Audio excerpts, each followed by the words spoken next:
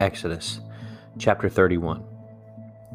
The Lord said to Moses, "See, I have called by name Bezalel, the son of Uri, son of Hur, of the tribe of Judah, and I have filled him with the Spirit of God, with ability and intelligence, with knowledge and all craftsmanship, to devise artistic designs, to work in gold, silver, and bronze, in cutting stones for setting, and in carving wood, to work in every craft.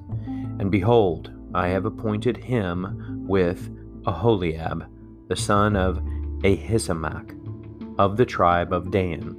And I have given to all able men ability, that they may make all that I have commanded you: the tent of meeting, and the ark of the testimony, and the mercy seat that is on it, and all the furnishings of the tent, the table and its utensils, and the pure lampstand with all its utensils, and the altar of incense, and the altar of burnt offerings with all its utensils, and the basin and its stand, and the finely worked garments, the holy garments for Aaron the priest, and the garments for his sons for their service as priests, and the anointing oil, and the fragrant incense for the holy place.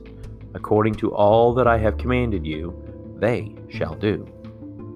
And the Lord said to Moses, "You are to speak to the people of Israel and say, Above all you shall keep my Sabbaths, for this is a sign between me and you throughout your generations, that you may know that I, the Lord, sanctify you. You shall keep the Sabbath, because it is holy for you.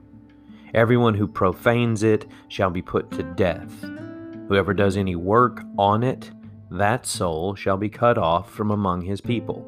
6 days shall work be done, but the seventh day is a Sabbath of solemn rest, holy to the Lord. Whoever does any work on the Sabbath day shall be put to death.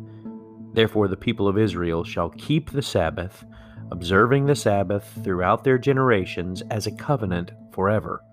It is a sign forever between me and the people of Israel, that in 6 days the Lord made heaven and earth, and on the seventh day he rested and was refreshed. And he gave to Moses, when he had finished speaking with him on Mount Sinai, the 2 tablets of the testimony, tablets of stone written with the finger of God.